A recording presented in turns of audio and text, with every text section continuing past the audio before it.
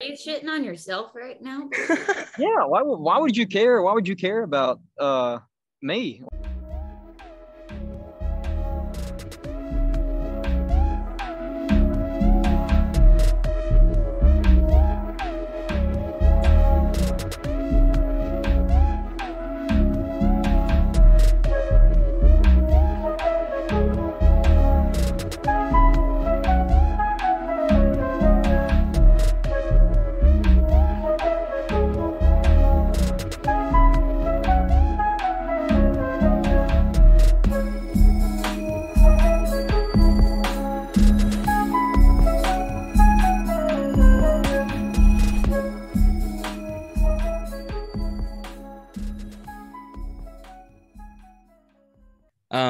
Well, So yeah, I think it's stupid to ask like amateur musicians what their philosophy is on music, because yeah, I don't know, like specifically me, like I wouldn't want to ask me what I thought about music. I don't care what I think. I don't know. I'm kind of like apt to disagree with you because I feel like once you've figured everything out, you kind of forget what the struggles are and what the pain points are and some of the most important things you've learned on the way up. Maybe if you're like Bruce Springsteen, but if you're somebody like Dinosaur Jr., didn't sell billions of records, they're still working, or the Melvins. Like if you talk to fuck them yeah, about the product, you know, love Melvin. they probably are more in reality, probably, because they're touring. They don't make millions and millions of dollars every year. At least not as much as like the big guys. So I would, and they have a lot of experience. Typically, I mean, there's a few exceptions, and hopefully there's an exception here. But I mean, I do like talking with people about the music, but like kind of the whole like, yeah, man, it's about expressing something. It's like we're just here to see a cool show, and if you're cool Yeah, people, like I'll follow you, and like let's chill and let's hang. And yeah, then if like if something is like good and it resonates with a lot of people, then I think you can get like it, something like, okay, what's going on behind that? But if it's just like a good song that's on Spotify, it's like fairly niche, like a few people like it, has under like 10,000 plays, like most of my stuff. It's like there's not really a ethos guiding things yet. There hasn't been enough success, at least yeah. I don't think. You're saying in Here, terms of here like I am. success. I'm like Yeah, saying the musicians shouldn't. They don't talk philosophy and music and stuff with musicians. And here I am. I'm like monologuing about yeah, shit. yeah. So You just gave us your whole philosophy about music. yeah, exactly. So um, no, I'll I shut mean, up like, now. I get what you're saying from like a point of view of like success. Like, if you're trying to figure out how to be successful, it's like, yeah, Hmm. go interview someone who has like millions of streams, sure. But like, Right. I think you still have valuable insight to provide in Hmm. other ways. True. Like, True. where do you think art comes from? Do you think that comes from you? No, I think it's something, and there's a distinction I think between. Wow, I just like completely contradicted like I'm gonna get kind of deep into something, but I'm only building it up as to put myself down. Like George Carlin talked about like high art and low art, and he thought Yeah, of comedy as a low art, and we think, oh, George Carlin, he's awesome, he's great, he has revelatory insight on stuff, and he does, but he views it as low art because he's just making people laugh. yeah, And I think music, to a certain extent, at least rock and roll is a low art form. hmm. Some levels of indie music, but that doesn't mean it's not good. It doesn't have value. It just means it's a little bit more bass, and it's a little bit more like, not obtuse, but it's like definitely something that's like more approachable and is more cathartic. I think that's the main. It's like it's more cathartic in the moment, kind of stuff. That's what Yeah, that is. But the high art is, the orchestras and stuff. So shit that I can't really even listen to half the time, but I enjoy it. Like yeah, I'm can say it's like high art. And some jazz stuff too. Certainly is like, that's beyond me, man. I'm gonna need a few years to get through that. That's how you know something is good, when it hmm. doesn't really click with you really at first, but you can sense that something is there. So that's I mean that's at least what I think about art. There's high art and low art, and there's definitely some like Totally. middle ground in there. But And that doesn't anyway, mean the low, like you said, that doesn't mean the low art's not good. It's just something like an orchestra not only takes a lot of coordination and effort, but also takes effort to listen to it, like you're saying. Exactly. Yeah. So did you have music in the house growing up? Did your parents listen to a lot of music? Oh yeah, all the time. My dad was a musician, and yeah, pretty much just a genetic predisposition, I think. For better or for worse. I always wish I could play football or baseball, but I can't. So I can only play guitar. I don't really like view it as like, oh, it's cool that you play music. It's like, nah, I'm just not that great at anything else. So, yeah, it's like, yeah, like I'm a functioning human being. I have a job. I have certain other skill sets, but I'm not even remotely close to the best at any of that stuff. And the only thing I have a passion for is the one thing that I can do outside of, my job. So it's like I'm very, very, very like limited, at least right now, as far as my ability and my as far as like because I think people should strive to be everything that they can be, that strongest, the best musicians, the best, and I'm not just talking about like there's a concept in feudal Japan that men would be warriors, but they would also be artists and musicians. Warrior poet. Yeah. Yes. To me, that's like the best thing you could be. It kind of, they build off each other, right? Like they working. Yeah. You're absolutely right. Yeah. Man, well, you're a really humble dude. You're just like, oh, my opinions don't mean anything. I'm No, I'm just trying to rope you in. I'm trying to rope you in for the kill. You meet me in person. Oh, no, I'm just kidding. Well, Alice, thanks for coming. You walked in at a good time. Yancey and Cordy are here. Yancey's got a show coming up November 10th at the Cobra. Also got new music coming out. More details down the road on that. Yeah. Where are you from originally? I'm from Alabama. Okay. And that's pretty much where I live right now. I grew up in Fayetteville, Tennessee, like right above Huntsville. Nice.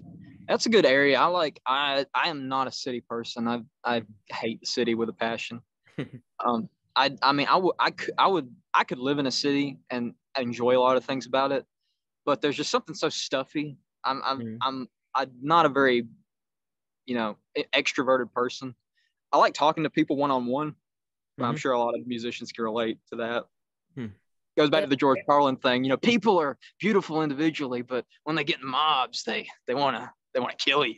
I feel that, I found myself like smoking cigarettes for several years, and it was an ugly habit. It's one of those where at first, I picked it up probably just to piss off my parents. Please don't let them watch this. But because I was a really good kid, I got straight A's. I did everything they asked me, and they acted like I didn't do everything that they asked me. And before I knew it, I found myself addicted, mostly because I would go put myself in these social situations. And more than anything, I just wanted to step away and put myself in like a one-on-one social situation where I could just talk to like one person, because it's so important to find that scenario where can we just have this us moment, like, and I feel like it's because you're expected as a musician to be this person that connects with everybody, that connects with the crowd, and that's what we do, on stage. But at the end of the day, you're just a person, and most of the time I feel like we're introverted people who sit in our bedrooms and write songs about our thoughts, because that's where most of us live. What do you guys tend to kind of like prioritize though in writing? Is there, like, I talk to so many people and it seems like it's kind of like bullshit. They say like, oh, I have a process, and it's, I kind of I take something personal and deep and I try to make it into something like we all know there's a spontaneous aspect to it, and there really isn't a lot of, at least for me, it's never been like, it's really intuitive for me too. Usually it's when I'm doing something else, like driving or working, I'll have something pop in my head and I'm like, oh shit, that's good. For me, it's very much the same. Very little. If I try to sit down and write something, that's different than it just coming to you. Right. What about you, Cordy? I don't have one set process. I'll either be driving, like you said, or I'll be like in the bathroom at work. I'll have like a couple of lines that come to me, or a melody, or even just like a set of like a symbolism, like some sort of like visualization, or maybe just like a sound of like consonants, if that even makes sense. Oh yeah. You don't really go off of like oh, I'll let you finish that. I didn't interrupt you. Yeah, no, I don't even know how to put it into words. I'm just like, this is kind of like the in my head. I'm like, it kind of sounds like it's supposed to sound like this, and I'll just go through it in my head until it makes sense. Every once in a while, I will sit down at my piano and I'll come up with some chords, and that's what drives it. That's kind of the rarity for me, but like that is how it happens sometimes, and I come up with some great stuff. And if I'm like, I want to write something, and a lot of times I do just want to write something, and I end up with good stuff. But I feel like the best things are the things that are just truly inspired. Mm-hmm. Yeah. And I don't think you like, I have opinions on like copyright and stuff, and how people like big corporate like Disney is abusing like copyright and stuff like that to just suck people dry of their nostalgia from like money and it's stuff like that. So going from that, I don't really feel like we have true ownership of the songs. Not in like they just belong to everybody and you shouldn't get paid for it, but just kind of like there's definitely some primordial, some sort of underneath the surface mystery that is driving people to create art. And I think it's God. I think it's search for how to make sense of things around you, and how to contextualize it in a way that you can share it with people. Because you can tell somebody how you feel about something that that's existential or personal, and it doesn't, people listen, but you won't. When you put it in the art form, you put it in a painting, you put it in a book, you put it in writing, poetry, music, it resonates differently, and people will actually take it seriously. And that's why people are so weird, because you can tell them things straight to their face and they don't understand. They understand it, but they don't implicitly understand things. And that's what's cool about art, is that you kind of get to see things that you implicitly understand then be translated to other people implicitly understanding them along with you. And it's kind of it's a really weird thing. And that's why I think you should have kind of reverence for like, that's why I'm not trying to like, I never have called myself like an artist. That's why I like that distinction of like low art and high art, because there's definitely things that resonate with people so much more greatly than anything I could ever make. And there have been greats, and there will be other greats, but definitely don't swing the other way and undermine what you do though. Sure. Like there's a lot of value in that, right? Sure. Yeah, and I'm kind of just I'm kind of laying it on thick with the like, because I see it so often. You both see this shit where it's like, people are so awesome that they had a show where everybody sang along to one of their songs. It's like, that's cool. Can you like make that translate into other things, like into actually like maybe making money off of it, or like actually being successful at it? Like people get a really big head by when they share the art and it's accepted in a kind of social way. And I never really liked that. I don't know if that makes any sense, but it might just be the loser introvert high school nerd in me. I was definitely a loser introvert high school nerd, to the point where I ended up like not dropping out of high school, but withdrawing and like doing like a homebound program.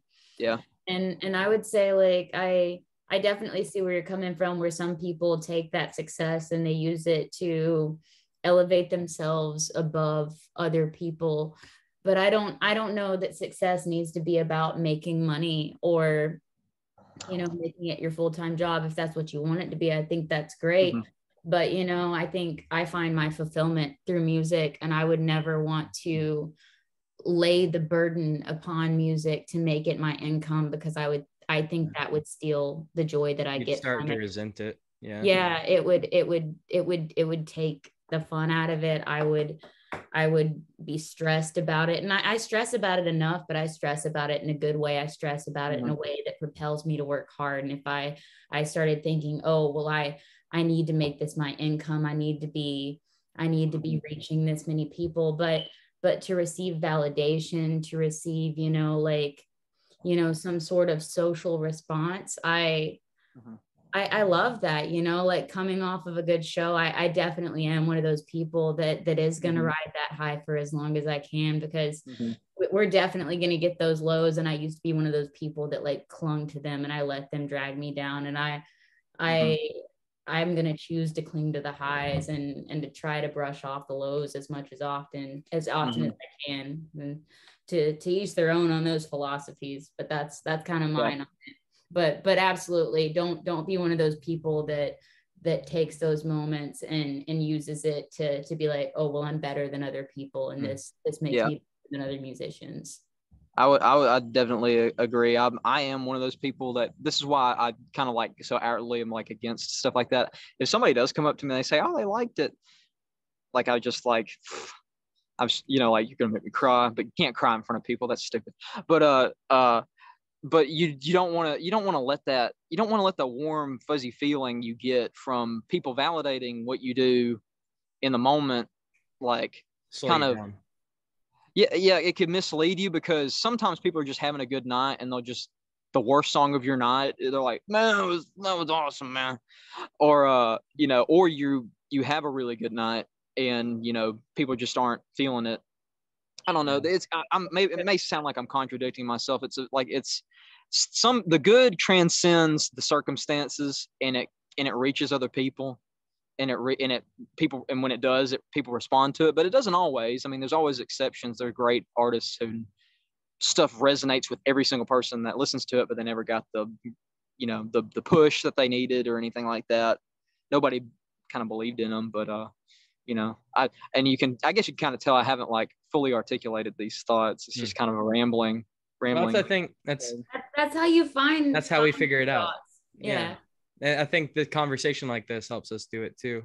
I agree with you 200%. You know, I've played some of my first shows before somebody ever gave me a chance to play some of my best shows to date, where it's sports bars and stuff like that, where people don't want to see music, especially not the kind of music that I play. And, you know, I would imagine not the type of music that you play, because I've seen you play. And, you know, we could play the best set of our lives and they would be like, are you done yet? Like, can you turn it down? I want to watch the game. And it doesn't matter what the fuck we do. They're not there to hear us play. So like, exactly to your point, it's not about us. So it does us no good to take it to heart. But like after those sets, like I just wanted to cry. I wanted to quit music. And you're exactly right. Like on nights like that, you got to just like not take it to heart, because it's about you. I will like kind of throw in that I've had so many of those. Like back before COVID in like 2019, I finally hit my stride. We were doing like 3-hour cover gigs I was doing it with another band, and we were just, you know, making good. It's like a side hustle at that point. It was like it was good. People didn't give a shit half the time, the thing was you'll have those nights where people are telling you to turn it down and they hate you, but you're gonna walk away with money, and you're gonna walk away with a contact and stuff like that. So I don't usually let those get. Maybe I'm just a little bit more cynical, but like if they're telling me to shut up and they're going to pay me to be, you know, say, shut up, turn it down, I'm pretty okay with that. Actually, it's getting paid. It's kind of a big funny joke. By the venue, but the crowd hated you. Is that what you're saying? Right. Okay, I was paid by the venue, but I refused to play covers. So I was like, oh, this is a real rough night. I made $7 in tips, but at the time I was excited about that $7. Yeah. Early days. So sorry, no, go ahead. No, you go ahead. Please. I have a really, really funny story. I was going to do a set probably a year and a half ago. That was actually probably closer to a year ago. It was closer to some place. It was a bowling alley in somewhere in buttfuck Birmingham.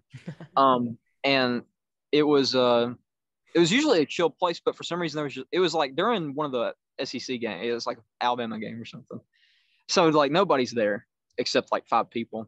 Well, I mean, we're kind of dragging our feet to get back started and stuff like that. And the whole time the owner's saying like, I paid you to play for, you know, 3 hours or whatever. I own you. Yeah, and you know, I'm a good Southern voice. I was like, yes, sir. And honestly, I would rather scrub floors at that point than play to like people who are not. But then again, it's kind of like this guy's paying me, and these people are like, just, like, why don't we just mess around? So we just start messing around, having fun with it. It's like, now it's just fun. We're jamming on ideas we have that haven't been fleshed out, and we're getting paid to do it. But then this crew of about 10 guys, like these factory worker guys that get shipped all around, I don't know what the hell they do.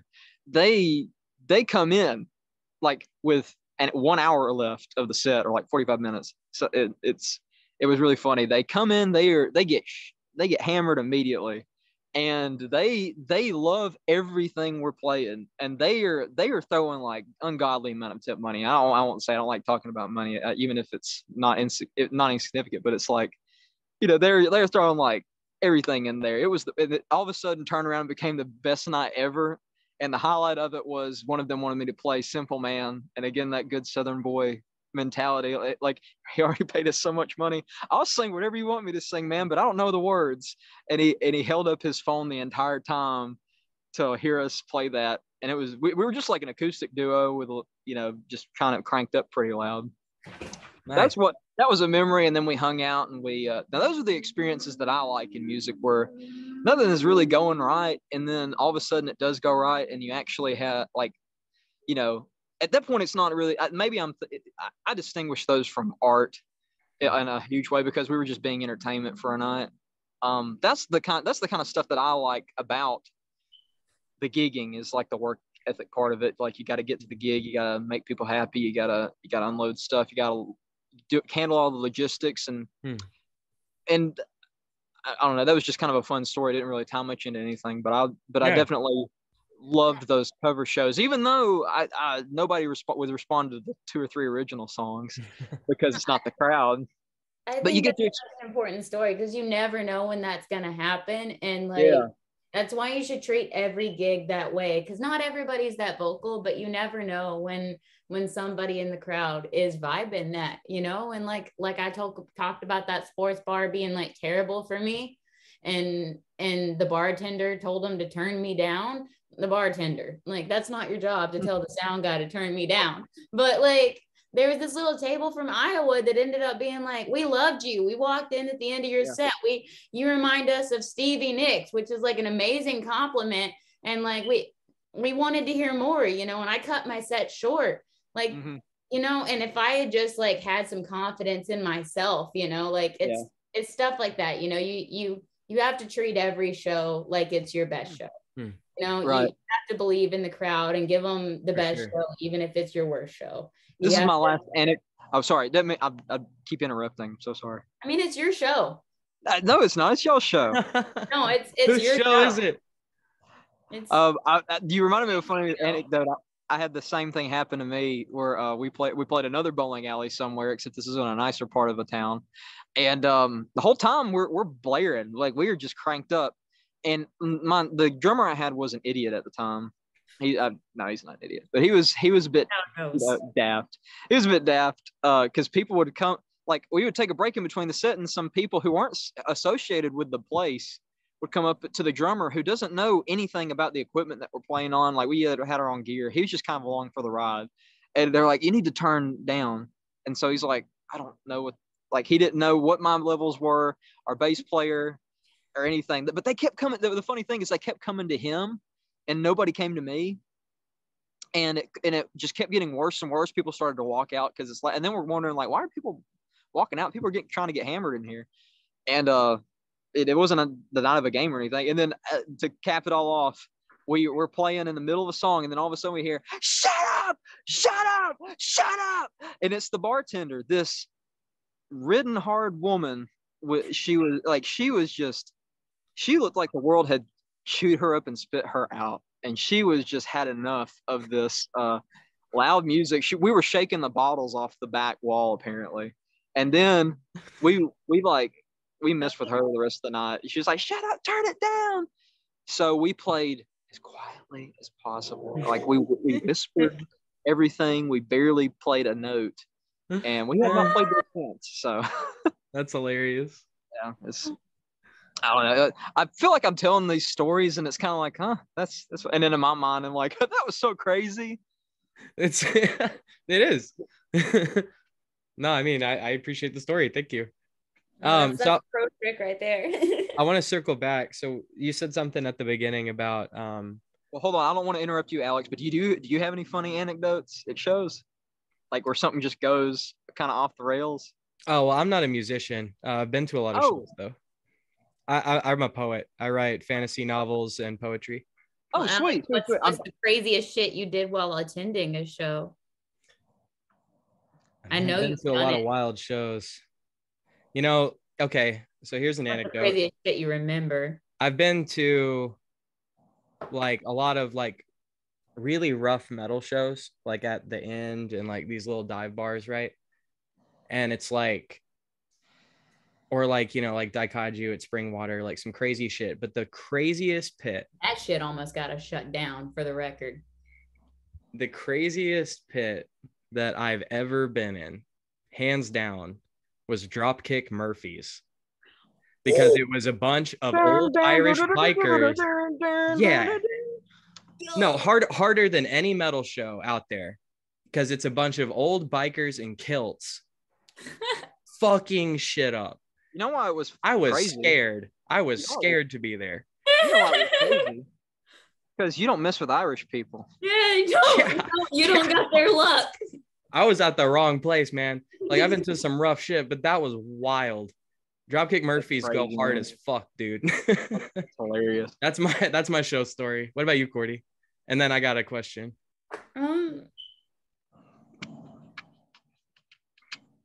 What's the craziest thing that's happened to you at a show?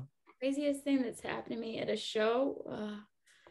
I guess not that much life has happened to me in my 29 years. I'm really struggling here. 29?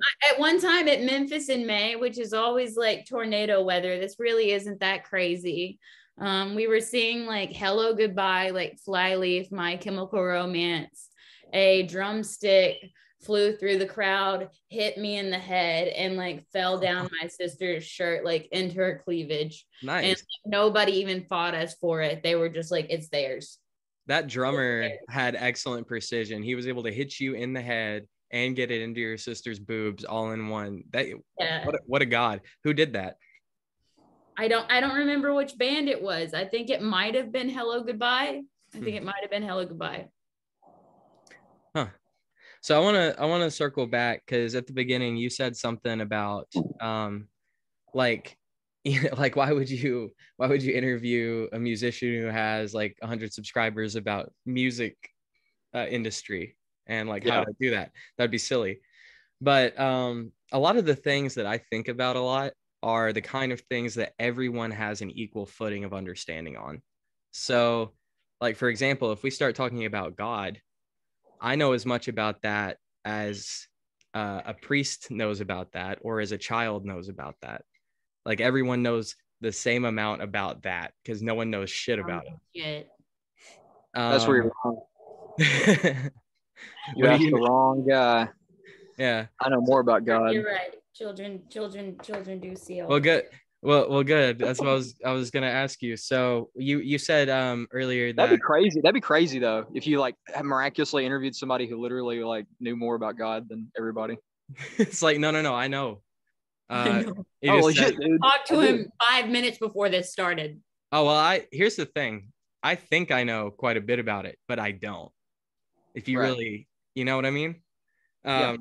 So anyway, that's why I like to get different opinions about it. So you earlier you said that you think that like art comes from God. So when you think about God, what do you think of?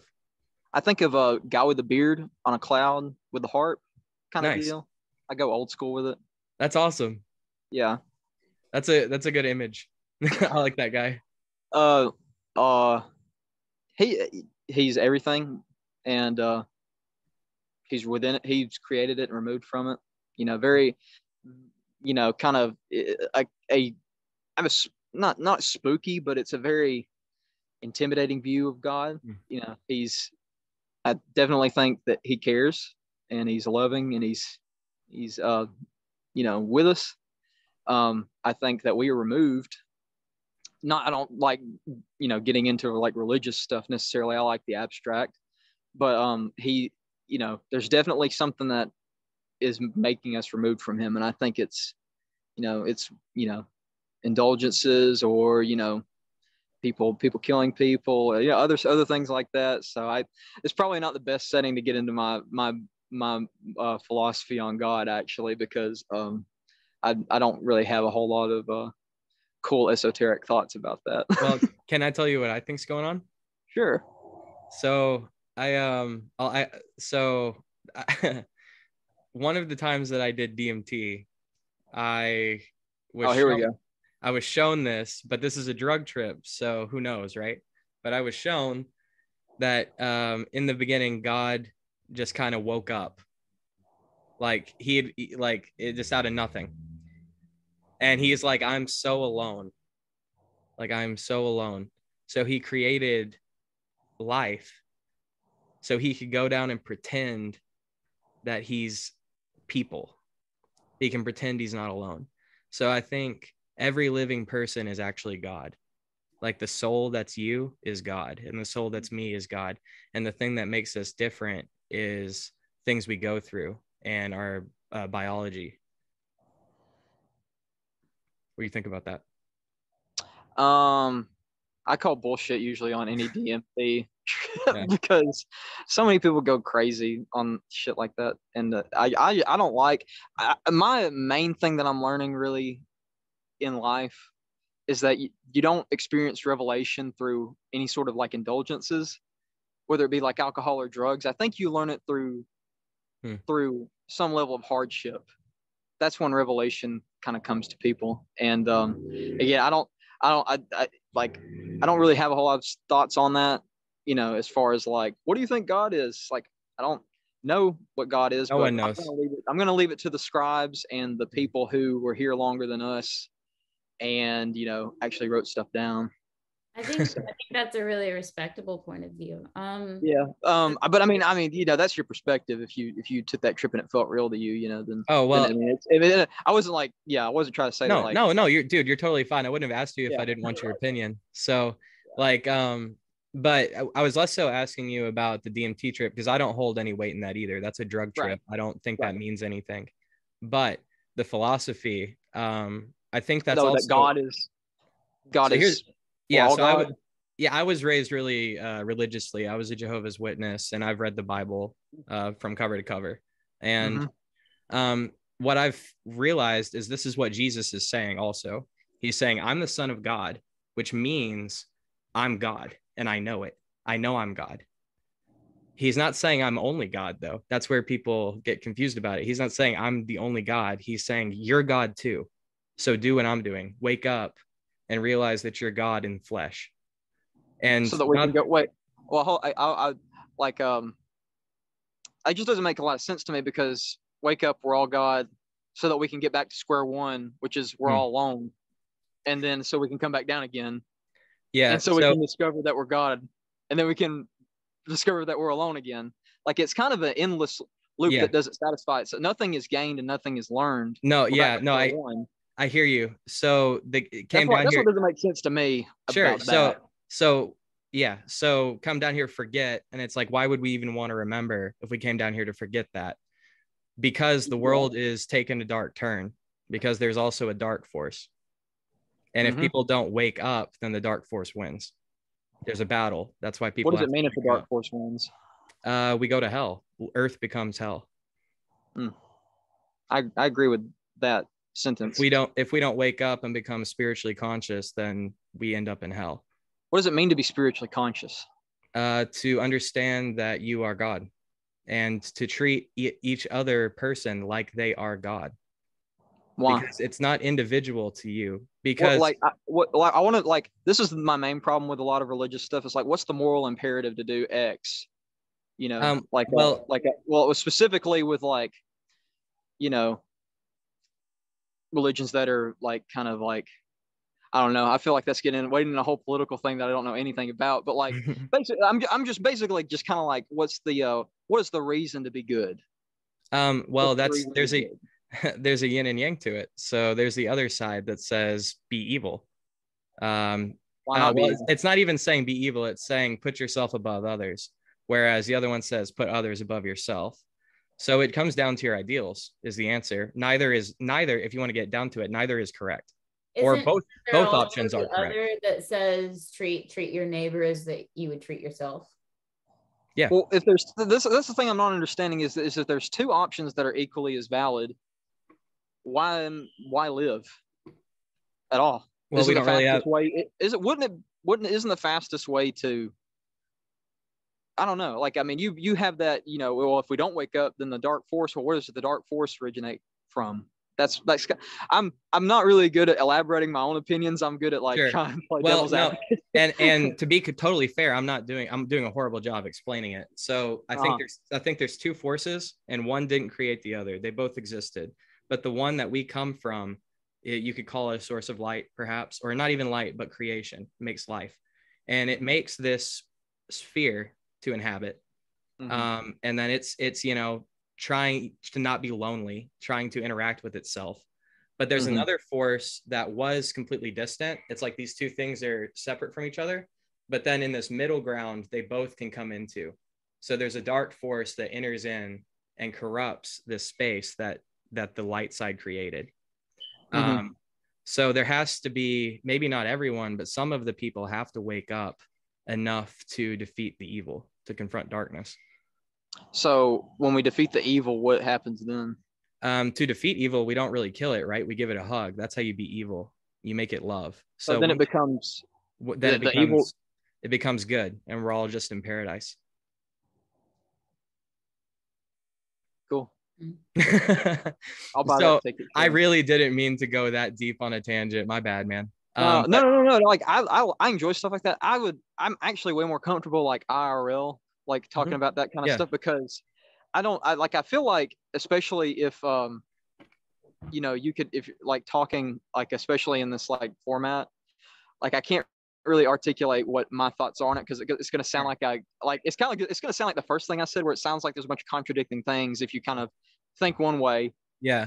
And I definitely didn't mean to put you on the spot. We talk about a lot of philosophy here, and I just these are subjects I think about this shit all the time, dude. And it like, I can't stop it. It's like kind of a problem. So I appreciate you hearing me out and like helping me kind of work out my own thoughts on it.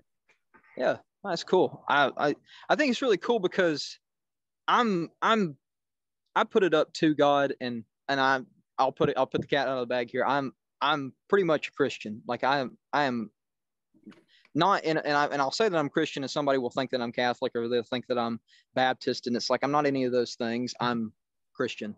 Yeah. And I give myself up to Jesus Christ, who died so that we would all be with God. And it's as simple as that. Now, there's the metaphysical stuff. I don't really have a good answer on. No one does. That. Me either. No one. All I know is that the only thing that makes sense, is that we were separated, and in order to be reunited, we can't do it of our own virtue. It has to be an offering. It has to be an act of mercy. That's what makes the most sense. That's why it makes sense to be merciful and to be good to others, is because God did that for us. So I really try hard not to sound like a youth minister, because there's so much stuff that gets lost when you try to make it a happy story about everything. It's like there's things we still don't understand, but totally. This is why if I was in person with you and we had a few hours, I would that'd be something I could articulate on, because I'm not an advocate of just disavowing like esoteric ideas, because I think for the most part people their hearts might be in the right place. They're looking for meaning, but I think the meaning doesn't come from a satisfying answer. I don't think it comes from hugs and kisses and stuff like that. There's some sacrifice that has to be made, not a human sacrifice in our day, like as far as like relationally, like with people, but like there's definitely an uncomfortable aspect to finding that kind of redemption and living a clean life and doing good things for other people. Because I'm definitely not, anyway, I'm going to stop rambling now. You're dude. This is what we do here. We just ramble. Um, We don't have a lot of guests that, presently identify as Christians. So I really appreciate I get that. you. I get that vibe, again, I hate to keep interrupting Cordy over here, but we've but had I several just Christians on, Cordy. I actually, well, I mean, Danny's a theologian, but like, let me just break in and say I have a very deep appreciation for the Torah, and the Bible overall, the New and Old Testament. Where I get frustrated, and I'm not talking about you at all, but when I get frustrated with people is a lot the complete lack of understanding of Scripture. Yeah. Not understanding at all. And but what's there, so like people point to the pyramids is like, how could people have ever have done that? It's so magnificent, and I agree, it's crazy, but to me the Bible is even crazier. Like, how the fuck did people do that? Like, it's so dense and there's so much going on in it. But anyway, I just want to say, like, I have a healthy respect for Scripture. I hate what, like, the popes and the mega churches have done to Christianity.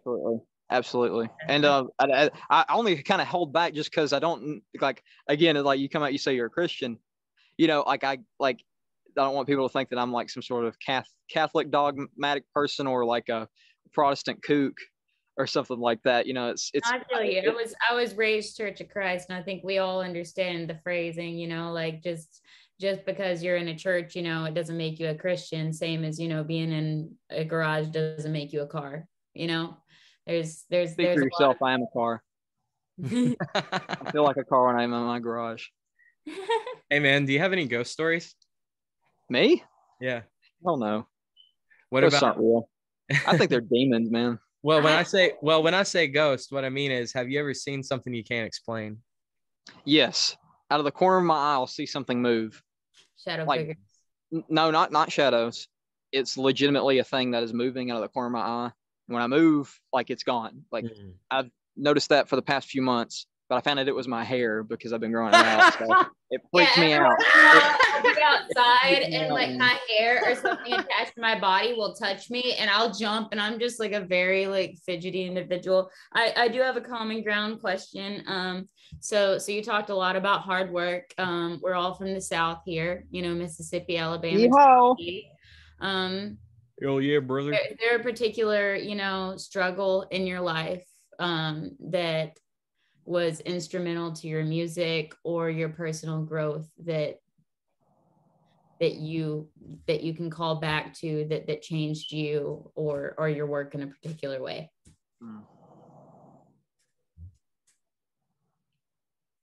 Not having a girlfriend. Oh, come on. 6th grade. Oh, come on. Getting rejected by girls as a prepubescent teen. All of us were rejected by girls. That is a serious answer, Courtney. It is. Every single one of us was rejected by girls in 6th grade. Well, it hurt me more. Yeah. Can I like regress the conversation? You were talking about the Torah. I thought that was really interesting. Have you ever read the Talmud? No. Oh man. I'm a very little bit familiar, but I have not read it. Talmud is messed up. You Really? think the Old Testament is, you think God's kind of crazy in the Old Testament. If you think I don't understand that, you're not going to understand the Talmud. That stuff is messed up. You know about some of the Apocrypha, like the Book of Enoch? Book of Enoch? Yeah. Yeah, I'm sort of familiar with it, and then like other books that were that are not in the Bible, like Maccabees and stuff like that. Yeah. I don't have an answer for that. I haven't read Enoch. I've read a little bit of Maccabees, and best I can tell, like there's a reference to purgatory or something like that. And Catholics are mad about that for Protestants. Like, you took out purgatory, you took out the one way we can make money off of people. Yeah. In the afterlife. Yeah. I'm definitely against kind of like institutionalism as a way of like saving people. That's definitely not something I agree with. I don't, But anyway, I just curious if you'd read the Talmud. Oh. It's messed up. It's messed up. A lot of like, man, there's have you ever heard of Gematria? It's like this ancient Hebrew numbering thing. And basically a lot of ancient Hebrew texts, including the Torah, are like, if you convert Hebrew letters into numbers, it's codes. Like it breaks down into codes. So it's like it's so fucking deep. Like, that's crazy. They were on some crazy shit, man. And I don't think like they were tapped into something. I don't think that came from people.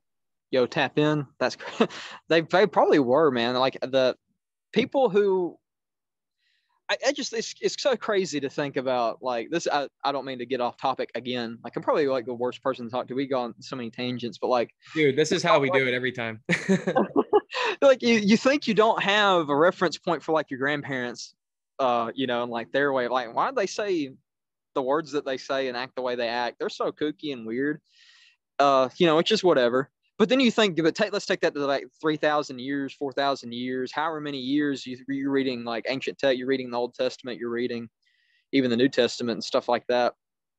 I think that's where a lot of people get lost is like, you kind of not taking into account that you have no real social context for the words being spoken and how they're being said and things like that. And, you know, and this, you know, won't make it like a Bible study thing. I just think that's really funny because that's how I treat people now is like, I don't have the context for where you're coming from.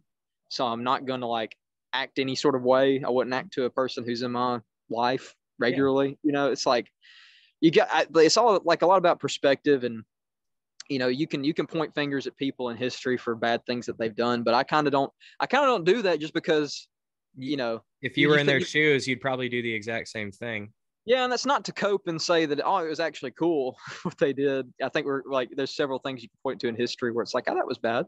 They did bad. But then again, the human experience is such that it's a mess of emotion and it's a mess of circumstance and things like that. You think you're on this side of the thing, and you're actually on the furthest side of the most logical thing to do at that point in time, but you have no way of knowing because you're a human with limited perspective. Oh, totally. So but they did a study at Stanford where they got a bunch of people and they put them in like rooms with buttons, and it's like they had a dial on the button, and it's like you have a headset, and on the other end you can hear someone, and they're like, okay, there's someone in a chair and you're electrocuting them, and it's like, okay, so I'm gonna stand here and I'm gonna tell you, okay, give them 1, and then you hit the button and you hear them like, ow, that hurts, and then it's like, okay, now give them now give them a 5, and then people would be like, are you sure? And it's like, yeah, do it. And it's like, well, it seems like he's in a lot of pain, and it's like, do it. And so they do it, and it's like you'd hear screaming, and it was a test to see how many, like, will you go all the way? Will you take it all the way to the end? And a lot of people did. Yeah. And the experiment was to show that if you were a Nazi in Germany, you would do exactly what you were told. Well, more so like a test on, like, you know, people's, like, you know, submission to authority figures. But yeah, it actually was directly correlated to like Nazi officials. Like they didn't pay me to take the dial up all the way on for that test either. Say what? This is a terrible joke. This is why I hate Zoom. All my jokes don't land because I can't tell if I'm just not funny or if it's a signal. So my brain is going to cope and say it was a signal. Yeah. It's the signal. Come to Nashville.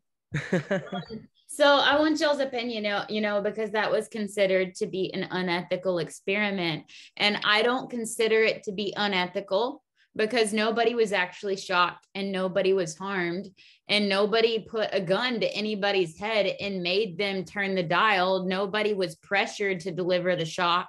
People just felt badly about the thing that they did because somebody told them to do it. And like, maybe you should feel bad about in the case of soldiers, they had to do stuff because they did, but not in that experiment.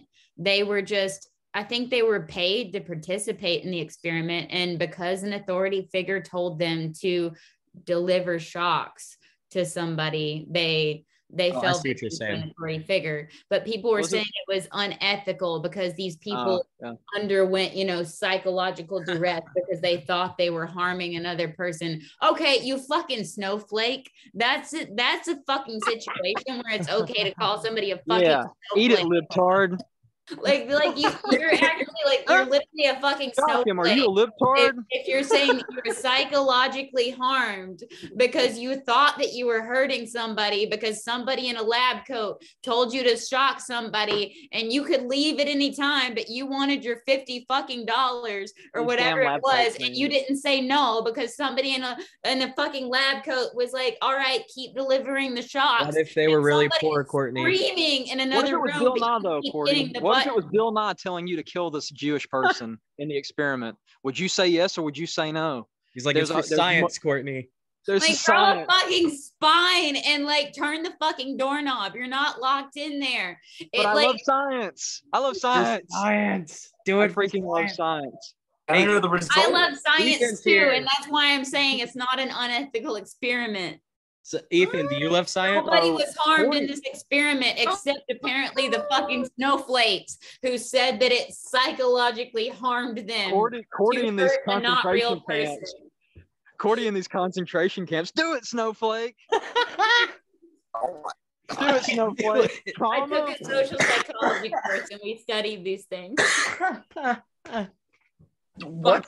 I'm sure she's just a nice person who wants to kill her dog without implicating herself. I don't want to kill my dog. I just said that maybe if he like choked a little bit in the middle of the night and he was an asshole, I wouldn't get up. Isn't that exactly what Hitler said about the Jewish people? That's what he said. If they choke a little bit in the night, I didn't hear anything. That's what he said. If they went away, that would be nice. Ow. I said glass of juice, not gas the Jews. most misunderstood man in history. For the record, he hurts me way more often than I hurt him. And Ethan's a nice person, so he'll corroborate my story. Cujo, I'm noticing a pattern with this podcast. We keep falling back to Hitlerian logic. Why is Cordy made out to be the villain? But like honestly, I get hurt way more than I hurt people. You sound like the Joker. You sound like Hitler. You know what? Like I have been told I have a Joker smile. The Joker. Did y'all like that movie when it came out? I thought it was awesome. I liked it. Joker was fucking great. Awesome. Best DC movie out today. Yeah. Did you see they're making a second one? Chewing my table. This is why I threatened to kill you. Yeah. Isn't Lady Gaga playing Harley Quinn or something? Fuck that Italian bitch. And it's like an opera. Oh, and an opera. It's going to be a musical, and I'm actually super hyped for Joker the musical because it's such a fucking troll. It's actually perfect because it's the Joker movie, and you know it's going to piss people off. So it's perfect for Joker. Yeah, it's pissing me off. I want a real Joker movie, not some musical. Joker doesn't give a fuck what you want. I'm a fanboy. I want Joker too. I want him to kill Al Pacino next in the sequel. Oh. Wow. Why Al Pacino? We're going to kill the Batman.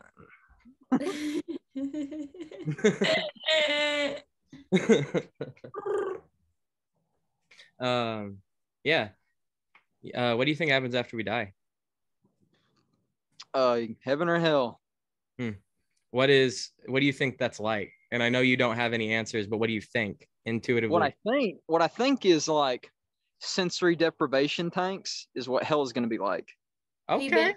I like sensory deprivation tanks. That's fine. But it's going to be sensory. Thank you. It's going to be like do you think about hell as like you think of God as matter? He's good. He's the universe. He is everything. And then you think of the devil as antimatter, and hell as antimatter, anti-being. What's it like to sense anti-being? What's it like to sense not being alive and everybody else not being alive? It's going to be more psychological than anything. That's not to say you probably won't feel intense pain, but I think the point is that it's so beyond anything you could comprehend. But that's the flip side of it. Is paradise is like so far beyond anything you could comprehend too. because there is a reference to the New Testament where it talks about a day in heaven is 1,000 years in the eyes of man. So you can kind of extrapolate that to like even dimensional aspects of it. Like we see things in 3 dimensions, but we know there's like 4 or 5, right? Something like that, that we can't see and perceive. Think about being divorced from the material world that's got all its hangups and stuff. And heaven is probably like 1,000 dimensions. There's like millions of things to perceive, and you're perceiving them all at the same time. That's just like my kooky theory. No, yeah, it's probably outside of time. Girl, when you said 1,000 dimensions, because I don't even know what that is, but I want to see it. Yeah, exactly. So I have a weird theory about like God and dimensions and stuff. Yeah. In my mind, if God is what is said in the Bible, it would be like a giant space worm, but not in like a blasphemous sense. Like in the 4th dimension, you're spread out infinitely, like forward and backwards, like a straight line inside. I'm following. I like this. So 5th dimension would be above that, but the way we would perceive the 5th dimension would be like how a dot would perceive the 2nd dimension. So above that, in the 6th dimension would be where God would reside, and it would be to us, we would be able to perceive it as a worm, but like a slice of a worm rather, because we would only be able to perceive in the 3rd dimension. Cake. Hail the mighty worm god. Hail the mighty worm god. One of the interesting things he's on something there, because in the Old Testament, when God enters the atmosphere, it's just cataclysmic reaction. It's just storms and it's things, and people can look at that as like God is like trying to scare people or something. But bring up a great point about the wormhole and the dimensions and stuff like that. It's like, well, what if this is just he literally resides in another dimension, and we're just so low that he's literally reacting with everything. And that's not to say I think you put God in a glass and look at him, under a microscope, because I think that defeats the point. But that is definitely it's the way that makes more sense to me to look at it like that. I like that. So, I agree. Worm God. Worm God theory. Worm God theory. Worm God. I'm the originator of that. So when that spreads, trademarked. Y'all heard it first from me. It's gonna take you a I'm minute. stealing that. I'm stealing it, and I'm using it to make money. Making a cult. Today. Good luck. What'd you say, Courtney? I said I researched trademark law today. It's going to take you a minimum of 12 to 24 months to prove that. And you have to like get an ID.me and like upload your ID, and like good luck. Good luck. You might as well pay somebody $750 to do it for you. Never mind. Exactly. Let somebody steal it. Let them do it. It's not worth the trouble. Wormgird. Wormgird. Just write a song called Wormgird and put it on Spotify. It's easier. Hey, how old are you, Yancy? How old do I look? 24. Huh? 22. 24. I'm going with 27 because I go for accuracy. 27? Am I wrong? Do I look like I'm 27? Do I look like I'm 29? Now I'm not going to tell you, because you still look like I'm 27. Okay, I guess I am wrong. I'm sorry. I think I look like I'm 23, but apparently I be big wrong. Okay, you're 23. Sorry, babe. 19. You're 19? Yeah. No, you're not. You played at Springwater. I lied to them too. You can't lie. Well, I had a reason for asking you. My door, they don't play. Okay, we're going with 19. Is that being mean to me? I'm 24. 24. Oh, I was on the money. Yeah. I should. Yeah. Whatever. I'm going to do the Price is Right. They don't play. I'm going to go play TV sports games or the show game shows. There you go. Guessing Alex shit. Trebek, Twin Towers, Steve Harvey. Israel.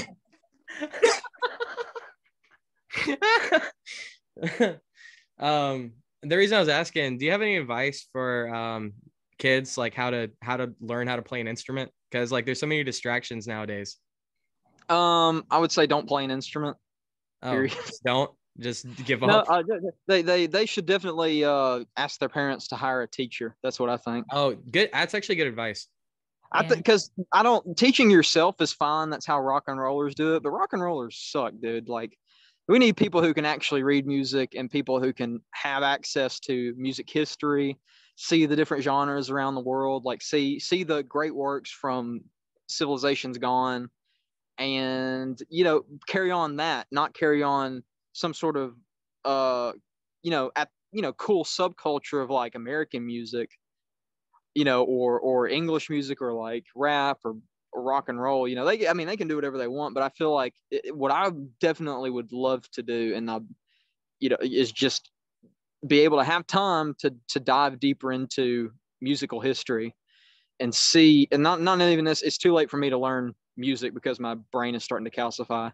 No, But it's never too late, you gotta dude. get the fluoride out of your water. That's what they told me. Okay, now this is the other thing I'll push back on. Let's get into more controversial stuff. Yes, please. Life ends after 22. There is nothing new. Everything's rehashed. Everything's a rehash. No, I disagree. I'm 24. I'm 24. At roughly 28. I'm 26. My life started at like 18. So I was. I have had more life between 28 and 29 than I have my whole life. You're lying to them. Yeah.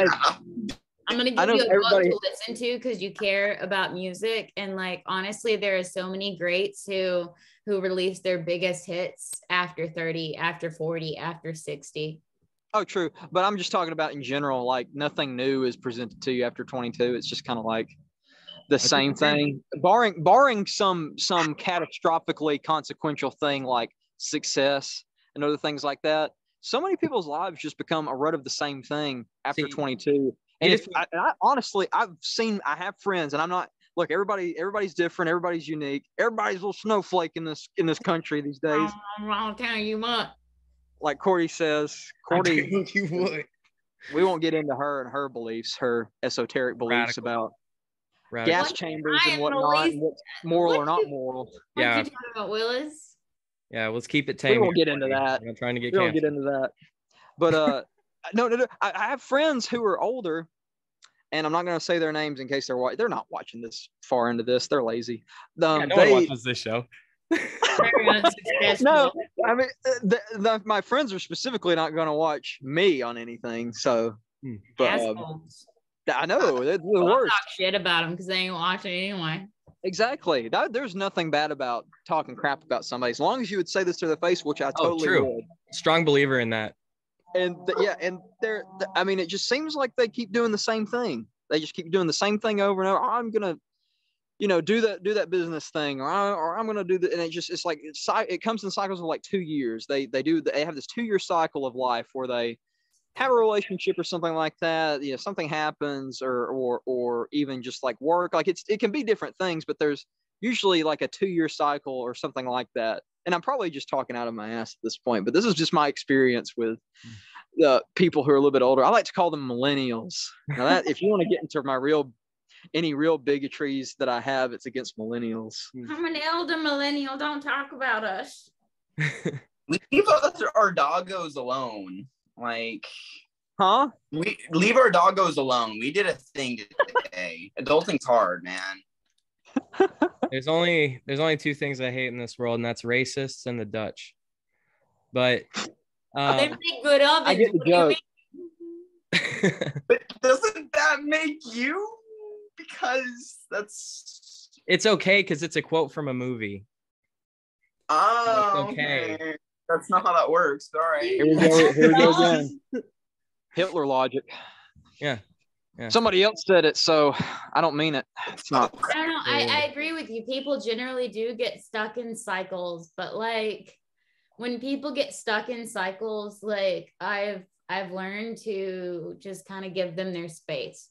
I don't ever want to kind of define somebody's cycle for them, because I've had my cycle kind of defined for me, and I don't ever want to make somebody a self-fulfilling prophecy, because I feel like that kind of just confirms their ending for them. And I think that people have the potential to change that. I really do. Mm-hmm. I think that's why you should give them shit, though. Yeah. You give them shit, you knock them out of their routine. Dude, what are you doing? What are you doing? Yeah. What are you doing? What are you doing? Yeah, for sure. What the fuck are you doing is helpful. Yeah. That is helpful. But telling somebody, oh, this is what you are. No. Telling somebody this is what you are, this is who you are, that isn't helpful. That is trapping them in old patterns. Don't tell me what to do. That is stopping them from becoming somebody new, Yeah. Like I'm gonna tell people on the street who they are. Exactly. I was somebody who trapped You're John F. Kennedy. that was no good for me for 6+ years. I ruined my fucking 20s. And then in the worst pandemic that our generation has seen, I set my whole fucking life on fire. I decided to pursue music. I wrote and recorded an album in 2 fucking months, and I am living my best life as I approach 30 rapidly. And I'm a whole new fucking person. I'm happier than I've ever fucking been. And so I kind of have a whole new perspective. I believe people can change. Do they often? No, but I believe that they can. So I don't ever want to be the person that tells somebody they can't change, because I don't want to be the person that stops somebody from changing. I do. I want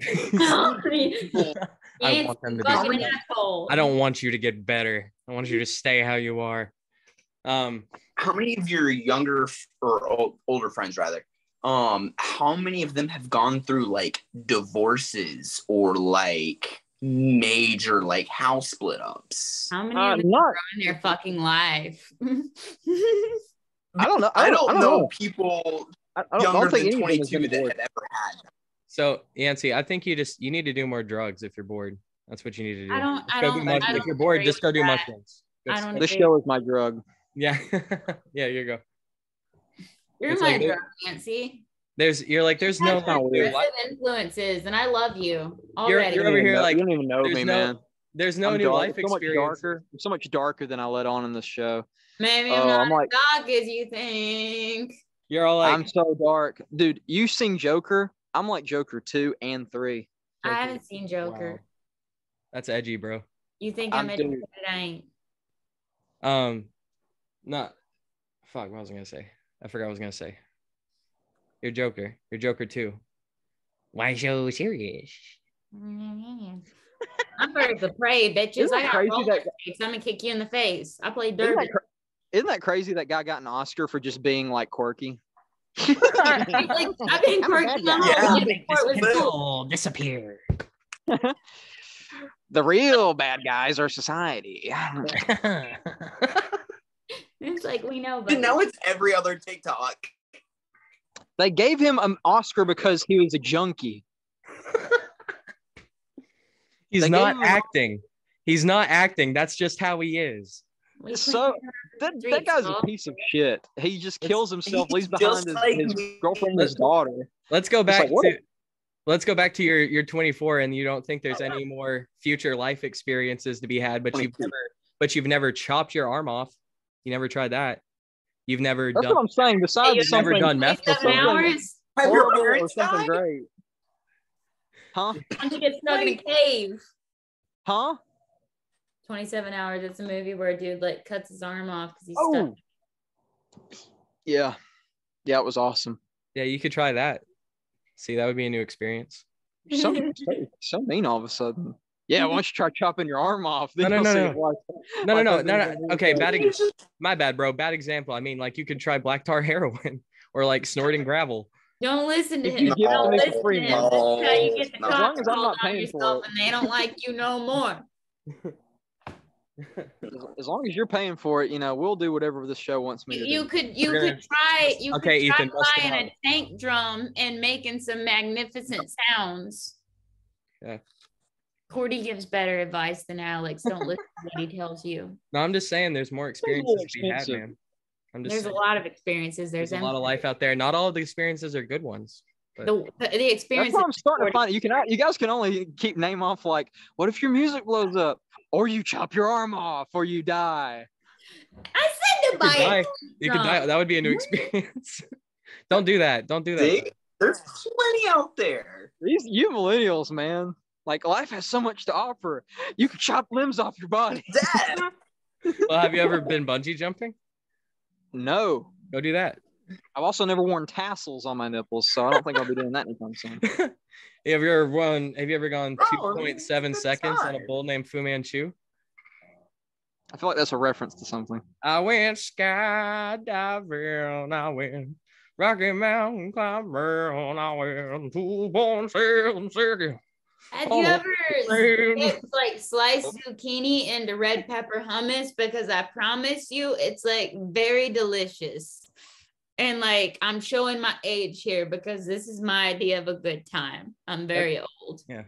Wow. Snacking. My idea of a good time is like deep conversations with friends. We don't have that here. That's what we're doing right now. What do you mean? Yeah. Are you saying we're It's not? a deep conversation talking about hummus and chopping our arms off. No, I'm talking about chopping zucchini and dipping it in hummus. Let's see Don't how dip much. your arm in hummus. That's not tasty. Now we're getting somewhere. Hey, take another shot of that whiskey and we'll see what great ideas she comes up with for life. Yeah. These are good ideas. Like, reach further. If you cut off your arm, you could reach further into the dip. So if it's like way over there, you got like an extra arm's length to dip with.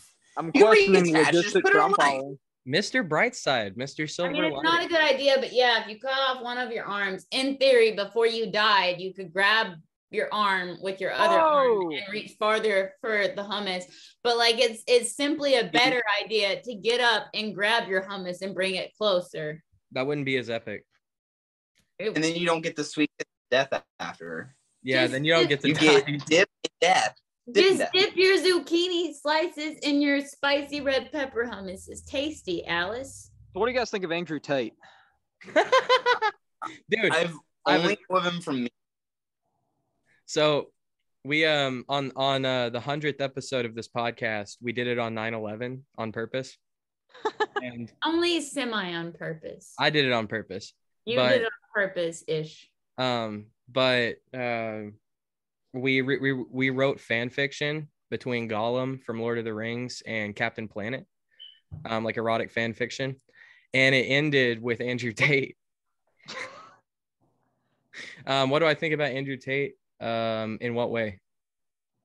Just in like general thoughts. Anyways, what do you think about him? Would you pull him out from under a wrecked car? Yeah. I mean, if I was strong enough. Would you pull him out from under Tower 7?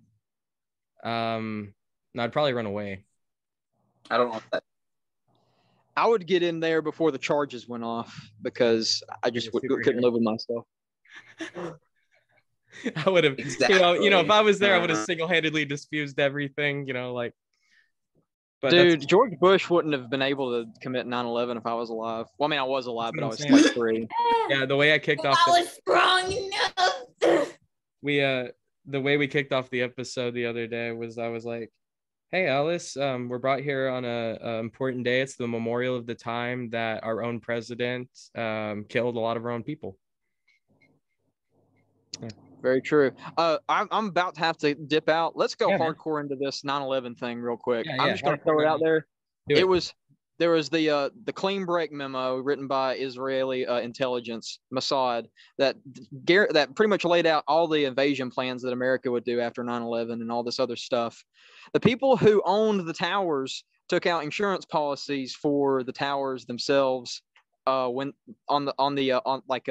the plan that they bought specifically noted if it is hit by flying objects or something like that, if the towers are brought down by planes or something like that, they'll be awarded like several million, $1 billion or whatever, however much they were worth.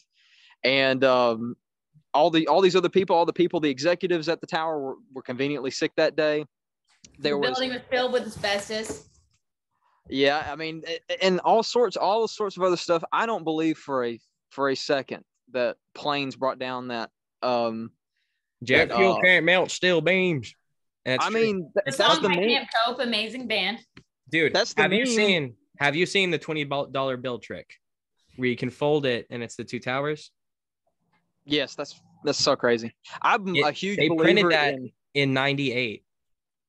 Dude, that I'm such a huge believer in ritualism that elites participate in, because Yes. I think there is some sort of subliminal power and stuff like that, because we don't live in a good necessarily good place, and I think there's some power that can be conjured up by this big symbolism and stuff like that. That's magic, brother. That's what magic It's is. something. It's Yep. something. It doesn't make sense, so therefore it's evil. Well, you're But no, absolutely right, man. You're 100% right. So I'm glad we're all in agreement on 9/11. That's a good note to end it on. Yeah, Bush did 9/11. Alice, go check out Yancey November 10th at the Cobra. It's going to be a hell of a time. I'm going to buy you a drink, man. Let's talk more conspiracy shit. Dude, let's do it.